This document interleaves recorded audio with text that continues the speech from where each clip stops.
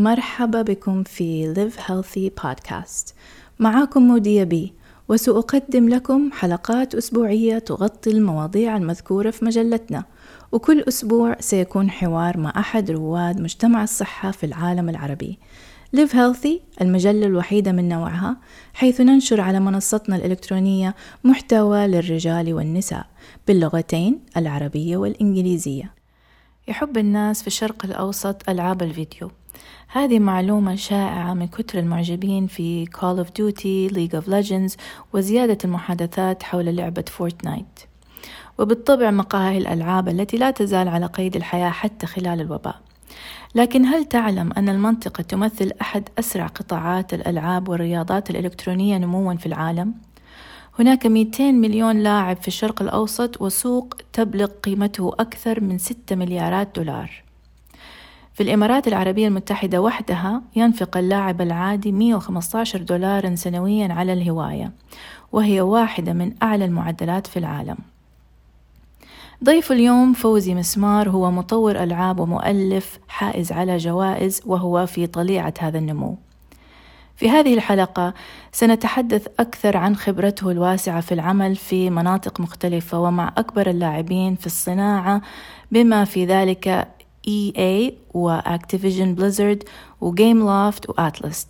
سنتعلم أيضا المزيد حول الألعاب التي طورها وشعبيتها في المنطقة وتأثير الألعاب في المنطقة، بالإضافة إلى كتابه عن تطوير الألعاب المكتوب باللغة العربية، الأول من نوعه.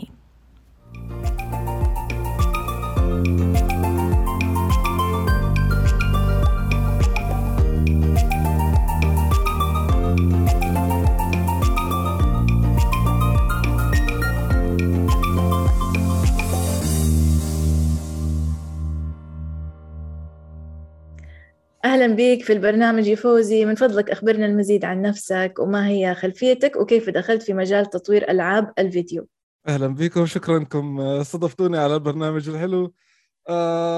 طيب أنا بلشت مسيرتي المهنية من الأردن، بس من أنا طفل أبوي اشترى جهاز أتاري لأختي الكبيرة، بس أنا خلص أدمنت عليه، فكنت أنا بلعب أتاري طول الوقت. فمن أنا صغير من زمن الأتاري، بلاش نقول والله. أتاري عشان ما حد يعرف السن العمر. من زمان يعني أيام أبيض وأسود.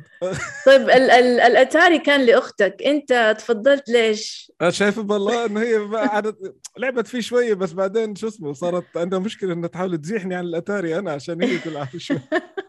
طيب عندي سؤال، تتوقع إنه الجيمينج ولا الإلكترونيك جيمز يعني يميلوا لها الأولاد أكثر من البنات؟ والله هذا الشيء، هذا مو شرط، هذا الشيء تغير كثير. يعني في ألعاب أنا عملتهم شو اسمه أغلب اللي بيلعبوهم فيميلز، يعني بفرق، بيعتمد على اللعبة، بيعتمد على الزمن. بس هلا أنا بشوف إنه في إقبال من كل الجنسين، كل ما تفرق. ما تفرق. طيب إيش اللي ألهمك إنك أنت تعمل في هذا المجال؟ فإنه شو اسمه اللي صار إنه قد ما قعدت ألعب أنا مش بس الأتاري، بعدين الألعاب اللي بعديها صار في مجموعة شغلات. إنه أول شيء إنه كثير عجبني إنه في إنه على عكس الأفلام، إنه هذا العالم الخيالي أنا بقدر يكون إلي دور فعال فيه، إنه بقدر أنا أعيش حياتي الشخصية اللي أنا بلعب فيها. فهذا كطفل كان شيء كثير رهيب بالنسبة لي، إنه بدل ما ألعب بالألعاب تبعوني، أنا هلأ جوا اللعبة وبتحكم بالكاركتر اللي أنا بلعب فيه، وبخليه يعمل شغلات أو بخليها تعمل شغلات رهيبة. فهذا كان شيء كثير أثار اهتمامي.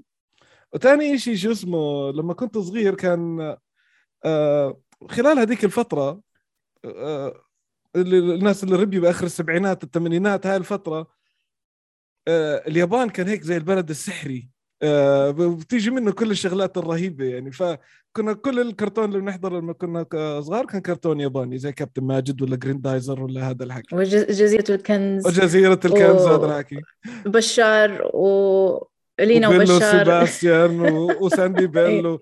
فيعني تأثرنا تأثير صح. تأثير رهيب، كان الكرتون كله ياباني. بعدين أيوة. يعني أبوي سيارته تويوتا، أيوة. التلفزيون تبعنا سوني، أيوة. الجيمز تبعوني نينتندو. فالواحد صار يحكي إنه شو هذا البلد السحري. أيوة. اللي شكلك ياباني من الداخل. فقلت انا خلاص لازم بس اكبر اعمل جيمز واعمل جيمز في اليابان، فهذول الشغلتين ما حلو. بيجوش الا مع بعض يعني. فمن هنا سبحان الله، طفلت. من الداخل نبع الشغف من الداخل. اه والله. فحتى لما كنا صغار بالتمهيدي كانوا يسالونا شو بدك تكون لما تكبر. في اهلي ما بيحبوش يكبوا اي شيء بزباله، فبيتنا زي المتحف. ايوه. في كل شغلات من الطفوله. ففي منهم هاي الورق اللي كانوا يعطونا اياها واحنا بالتمهيدي، امم. يسالونا شو بدك تكون لما تكبر.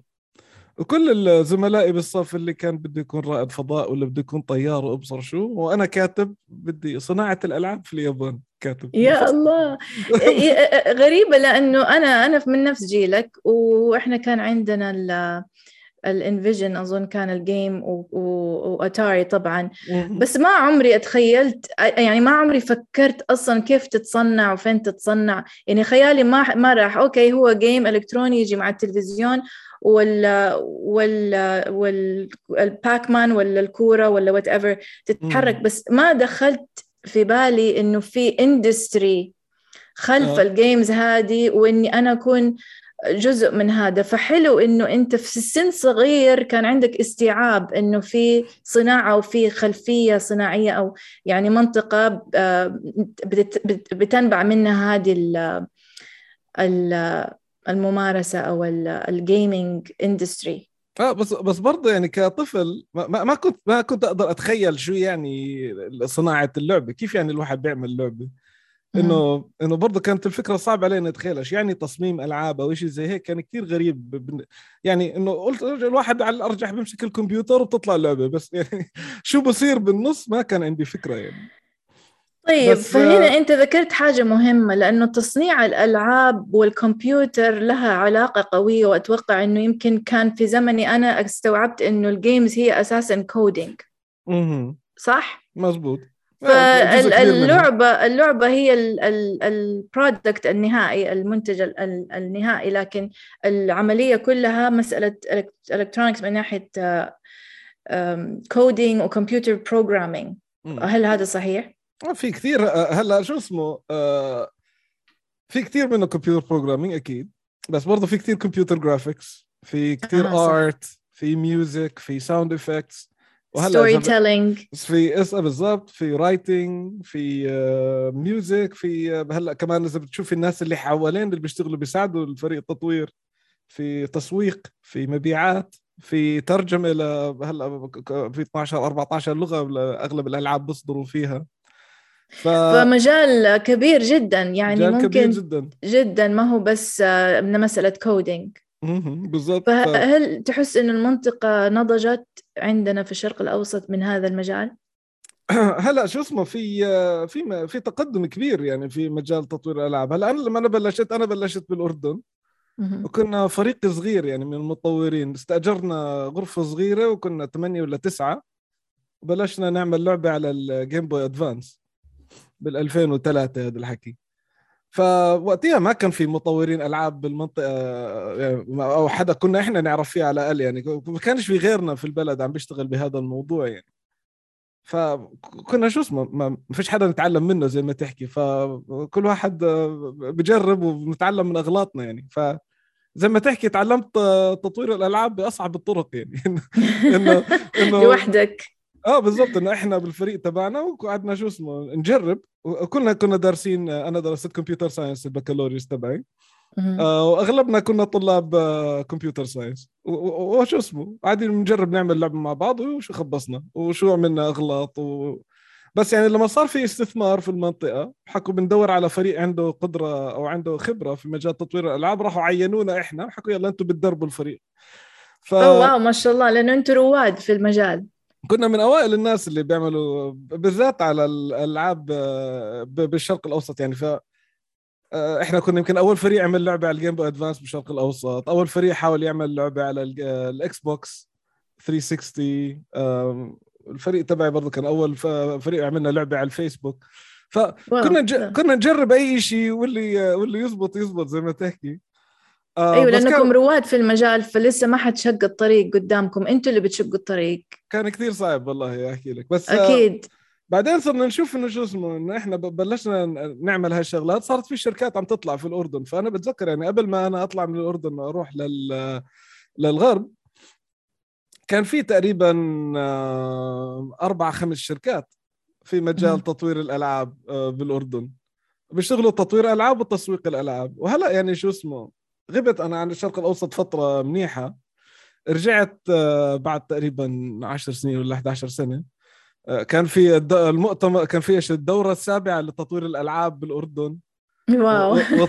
وطلعت على الستيج وشفت شو اسمه، كان في 700 ولا 800 شخص بالحضور. فقلت اوف، يعني شو اسمه، في نمو، في ازدهار. في نمو، في ازدهار. وهلا يعني حتى انه لما اروح انا كثير بحاضر في المؤتمرات العالميه وبالجامعات وهذا الحكي، فبروح على مؤتمرات الالعاب مؤتمرات عالميه يعني بكولون ولا بسان فرانسيسكو، وبشوف شباب اردنيين وعرب عم بيقدموا شو اسمه عن شغلهم، يعني في شركات من الشرق الأوسط، من الأردن وبرضه من الإمارات، عم بيعملوا كتير تطوير للألعاب، أو عم بيعملوا بيجيبوا ألعاب من شركات أخرى وبيضبطوهم للمنطقة، زي ما بتحكي بيعربوهم وبيضيف طب خليني عليهم. أسألك سؤال، إيش تفرق إنها تكون الألعاب معربة؟ يعني إحنا صغار تفرجنا على أفلام كرتون يابانية وما فرقت معانا، صح كانت مترجمة، لكن إيش أهمية وجود ألعاب تكون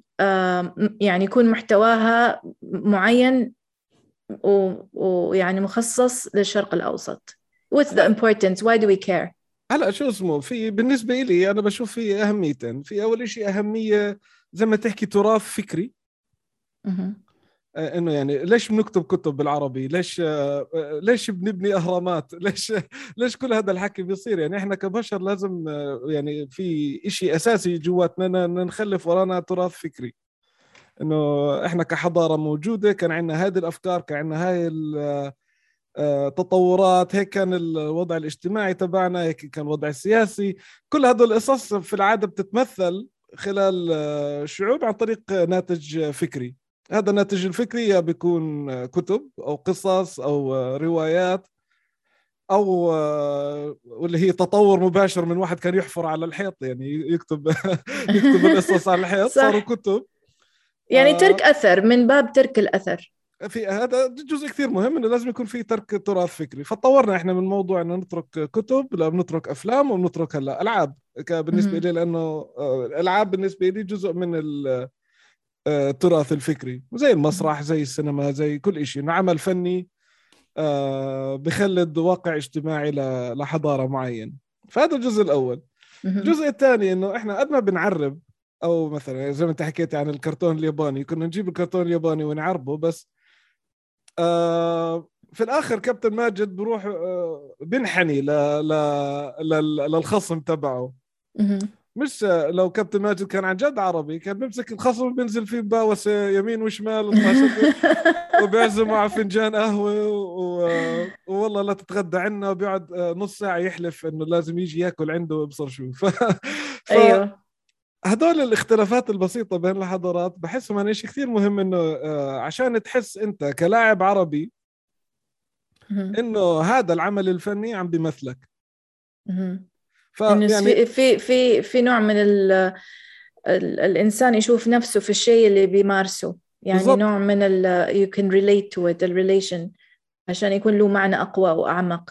بالضبط. فلما تقدر أنت تلاقي إنه في إشي بيمثلك بالعمل الفني، على الأغلب حيكون له واقع نفسي كتير أكبر إلك. فلما يكون له واقع نفسي أكبر، ممكن يكون له كتير نتائج إيجابية. يعني مثلا يعني ممكن يحفزك انك تصير لاعب قدم زي كابتن ماجد، او يحفزك انك تصير رسام ترسم كرتون زي الكابتن ماجد، او بدك تكتب موسيقى زي موسيقى الكابتن ماجد. فلما انه يكون الاشي يقرب لتراثك وحضارتك، ويحس انه في لك تمثيل بهذا العمل الفني، على الاغلب حيكون له تأثيرات كتير إيجابية على المشاهد نفسه. أيوه، يكون له صدى أعلى، ويكون له صدى كتير أعلى. أيوه. طيب. وبالناتج بصير في عنا ناتج أكبر، أيوه صح. وشغلات كثير أحسن تطلع من هذا العمل الفني. ويصير إحنا ممكن ننافس الشعوب الثانية بوجودنا وبحضارتنا وبثقافتنا ويكون بالضبط. شيء يعني يمثلنا من الداخل. طب أنا بالضبط. سمعت إنك أنت اشتغلت في شركات كبيرة، منظمات كبيرة، EA مثلا، اكتيفشن، بليزرد. كرجل عربي، كان إيش إحساسك في شغلك في هذه الشركات؟ كيف كان تمثيلك لنفسك لمجتمعك؟ إيش تعلمت منهم؟ حاجات أخذتها رجعتها عندنا. هلا أنا اشتغلت تقريبا 18 سنة في مجال تطوير الألعاب، ومسيرتي المهنية أخذتني من الشرق الأوسط لنيوزيلندا، واشتغلت في اليابان سنتين، اشتغلت في ألمانيا 4 سنين، وهلا عم بشتغل بالسويد. فمسيرتي المهنية أخذتني عبر العالم زي ما تحكي، واشتغلت مع كثير حضارات. فاشتغلت من الشرق الأوسط للشرق الأقصى للغرب، واللي هي طرق عمل كثير مختلفة، وهذا أظن كثير غير بشخصيتي زي ما تحكي، مش بس بطريقة عملي يعني. أظن أكثر إشي اتأثرت فيه هو قدرتي لاستيعاب الآخر. فما فيش إشي كثير غريب بالنسبة إلي أو إشي إني بقدر أستهجنه، إنه بقدر أتقبل تقريبا أي إشي بطريقة تفكير، وبقدر أحاول أشوف الإيجابية فيها. أنا شفت كيف مثلا اليابانية بيشتغلوا كثير غير عن الغرب وكثير غير عنا يعني، وحتى طابع المجتمع تبعهم وطريقة تفاعل الناس بالمجتمع كثير مختلفة طبعا. يعني تربت فيك المرونة والليونة في التعامل مع البشر بالضبط. يعني والتقبل الغير. ما عندي زي ما تحكي الحقيقة المطلقة إنه هذا الإشي أكيد 100% صح ولازم يمشي على كل العالم، لأنه شفت الإشي صح في بلد غلط كثير في بلد تاني. عرفتي كيف؟ سبحان الله. أيوة، سبحان الله. قبول قبائل وشعوب. بالضبط. سبحان بالضبط. الله. بالضبط. طيب، يعني في تمويل للمجال هذا؟ هل شايف إنه التمويل زاد والتمويل في مكانه في تطوير وتنمية الشباب في الدول العربية؟ إيش رأيك في هذا الشيء؟ هلا أنا بشوف إنه شو اسمه زي ما تحكي العالم بلش يوعى على أهمية الشرق الأوسط كسوق لهذا المجال. فشركات الألعاب حول العالم هلا عم بيحاولوا يترجموا الألعاب للعربي، عم بيدبلجوا اللغة العربية، عندهم مكاتب تسويق باللغة العربية، والإصدارات عم تطلع باللغة العربية بشكل عام. ففي اهتمام كبير بالمنطقة الشرق الأوسط، وصار عندنا شركات عم تطلع في الشرق الأوسط عم بيحققوا أرباح. فهلا صار في إنه الناس بيحكوا أوكي هلا أنا مش مستحيل إني أكون مطور ألعاب، وهلا مع الإنترنت والناس صار يشوفوا إنه في ناس عندهم برضه هاي الخبرة، فصار يحكوا أنا كمان بقدر أعمل هيك. فحتى الشباب بلشوا يتشجعوا. ففي توسع في المجال من الطرفين، من من التمويل الطرفين. ومن الشباب نفسهم. بالضبط. طب وشفت يعني أنت. مشاريع تمويلية أيوه. بتركز على الجيل الصغير عشان يطلع جيل كبير لما يكبروا يكونوا فهمانين وواعيين ومتعلمين هذه المهارات الأساسية عشان يقدروا يطوروا ألعاب في هذا المجال. فهاي زي ما تحكي جراس روت البروجكتس هدول كان كثير لهم تنفيذ قوي بالشرق الأوسط. وهلا عم بشوف يعني لما كنت أنا آخر مرة بالأردن ولد صغير عمره 12 سنة عم بيعمل لعبة.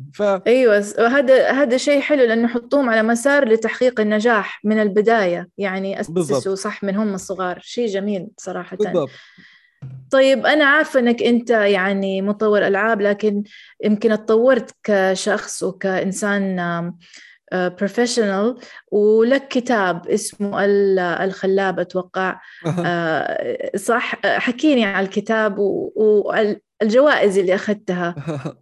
هذا كتبت كتاب اسمه الخلاب في فن تصميم الألعاب، أصدرته في عام 2018.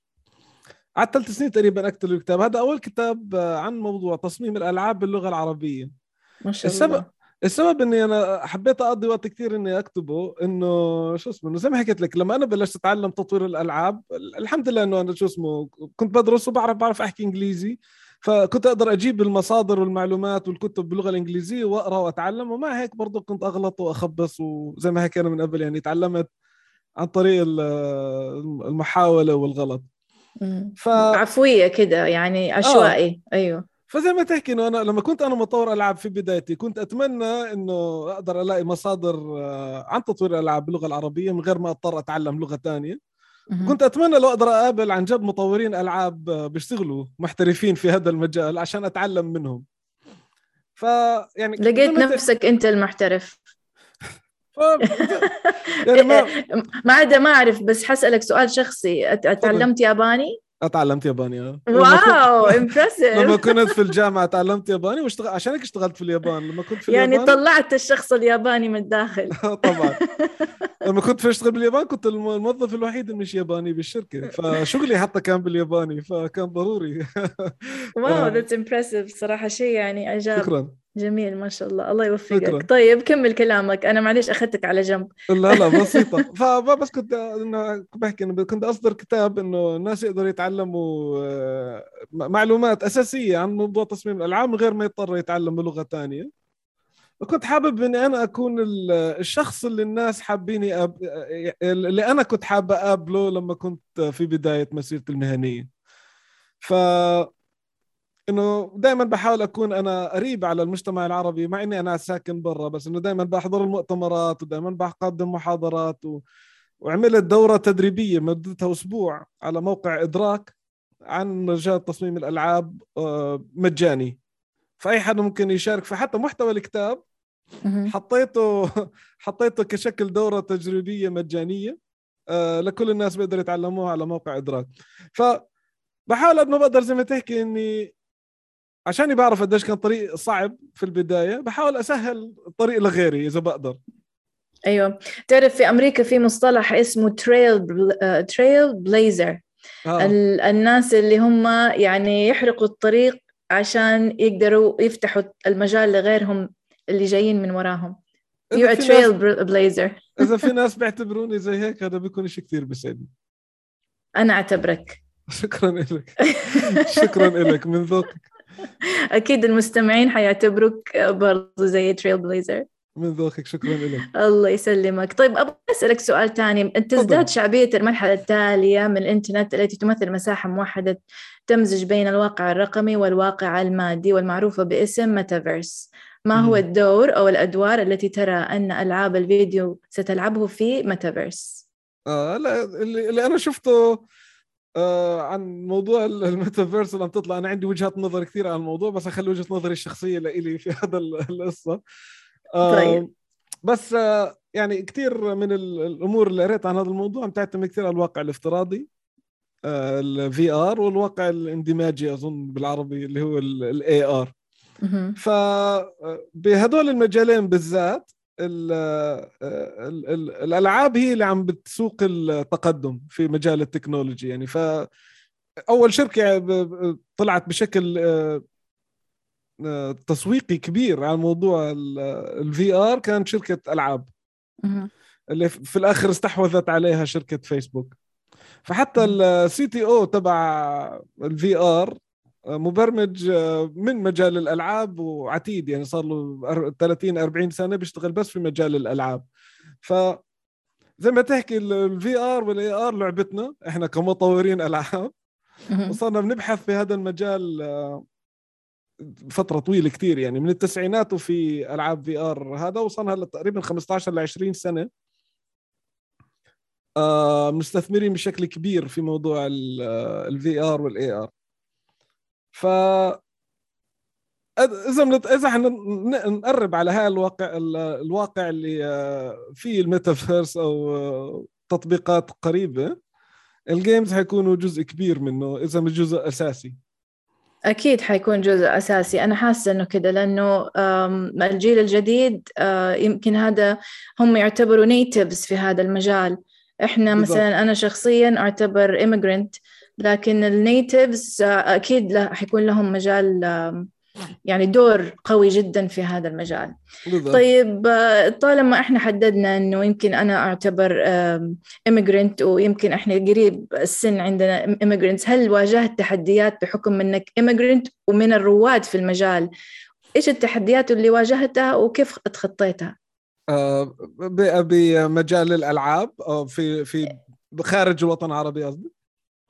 لا، في العالم الوطن، في العالم العربي، في الوطن العرب يعني. أنت as a leader or as a pioneer، بس جاي في مجال ما هو موجود وأنت تعتبر immigrant. إيش التحديات اللي واجهتها، غير إنك أنت ذكرت كذا مرة إنك أنت تطور نفسك بنفسك. هل واجهت تحديات من الأهل إنه لا لازم تكون دكتور أو تكون مدرس، هذا مجال إحنا ما نفهمه؟ هلا الصراحة من ناحية الأهل الحمد لله أهلي كانوا كتير متعاونين معاي وكانوا كتير بشجعوا الموضوع. وأبوي منه أنا صغير كتير كان مقتنع أن الكمبيوتر هو المستقبل، فهو كان دائما يشتري الأجهزة الكمبيوتر أحدث ما يمكن ويجيبها، وهو يحاول يتعلمها. والله كان يعاني، والله يا حرام بتذكر. هو يحاول إنه يتعلم الكمبيوتر، بعدين هيك يغيب يرجع ب10 دقائق يلاقيني أنا مفكفك وعامل كل إشي.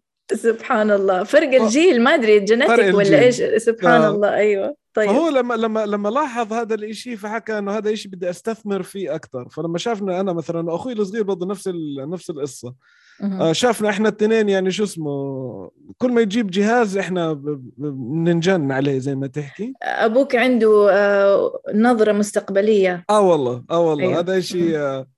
هذا إشي كثير بحترمه فيه وساعدني فيه كثير يعني. فإنه لما كنا أنا وأخوي صغار، والله يمكن أخوي كان يمكن 5 سنين ولا 4 سنين، سجلنا في دورة كمبيوتر. فكان وقتها إنه شو اسمه أنا وأخوي يمكن الوحيدين اللي تحت 30 بالدورة هذه. وتعرفي وقتها كانت يعني لسه الويندوز جديد نازل وشغلات زي هيك، فالناس انه قاعدين عم بيعانوا وانا واخوي الصغير هيك قاعدين على الكمبيوتر وبنتكتك. المدرب تاع الدوره كان الله مبسوط علينا انه هذا 5 سنين و8 سنين والشباب ما شاء الله قاعدين مع ناس كلهم محاسبين واللي دارس دوره تدريبيه. فتره زمنيه غير هلا كل هالشغلات شيء طبيعي الناس تعرفها يعني. بس ابوي كان شايف هذا الاشي فينا من احنا صغار وحب استثمر فيكم. أيوة. شيء جميل. بس إذا في شيء تغلبت فيه كان مش من الأهل أكتر ما هو كان جاي مني أنا، اللي هو زي ما تحكي الواحد طالما أنا عمري ما شفت مطور ألعاب في حياتي، ولا شفت حدا بطور لعبة حقيقية قدامي، ولا قدرت أقابل حدا مطور ألعاب. كنت دائما شاكك بحالي زي ما تحكي.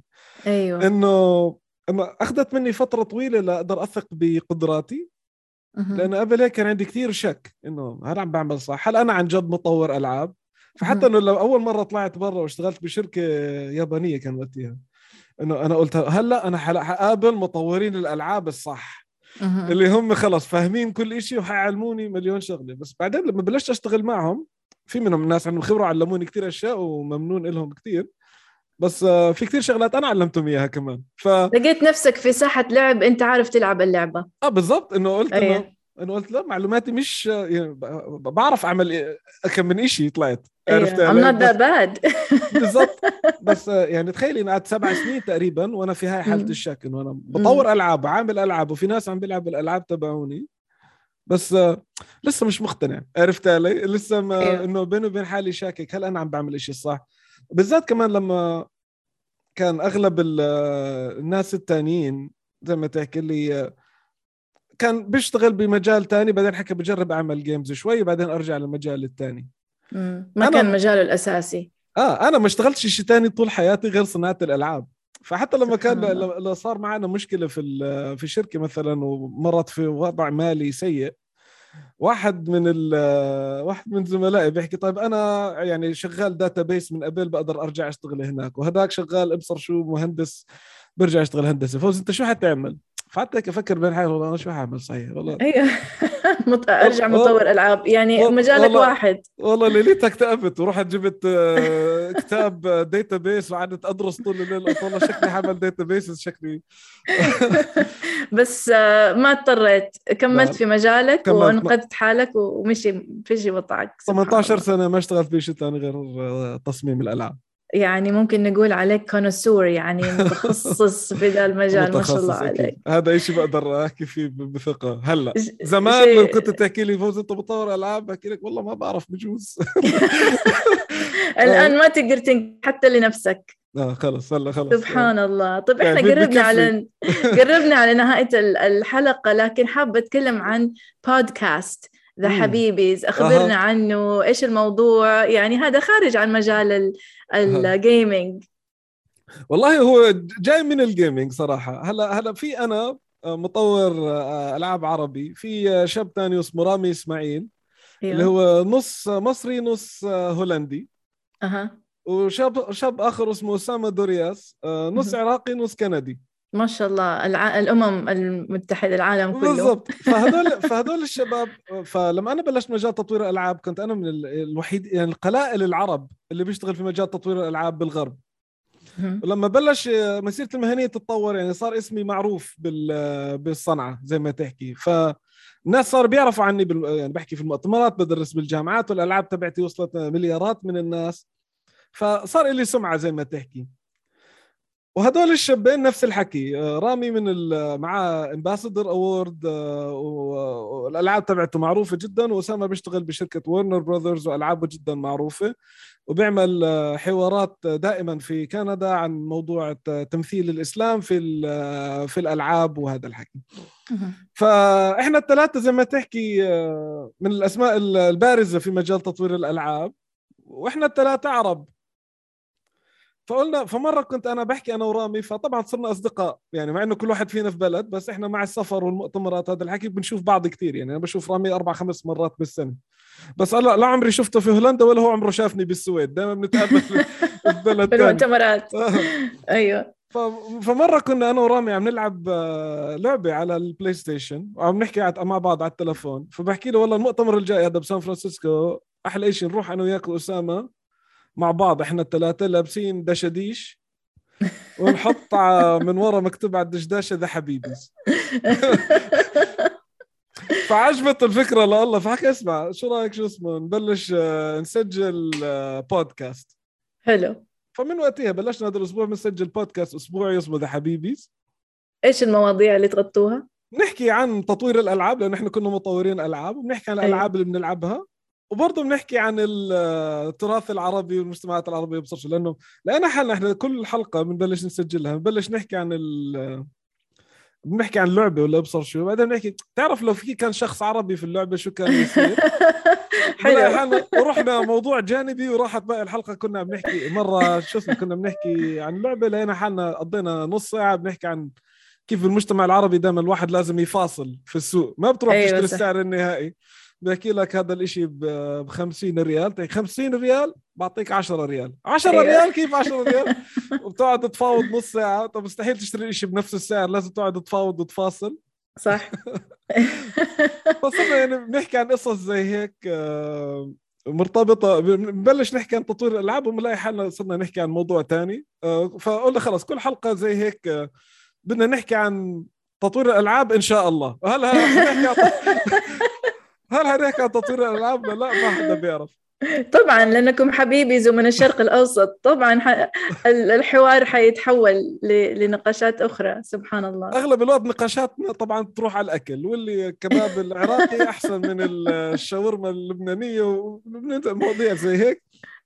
فلاقى استحسان كثير والله هذا البودكاست. فهلا تقريبا أنا 50,000 استماع كل أسبوع.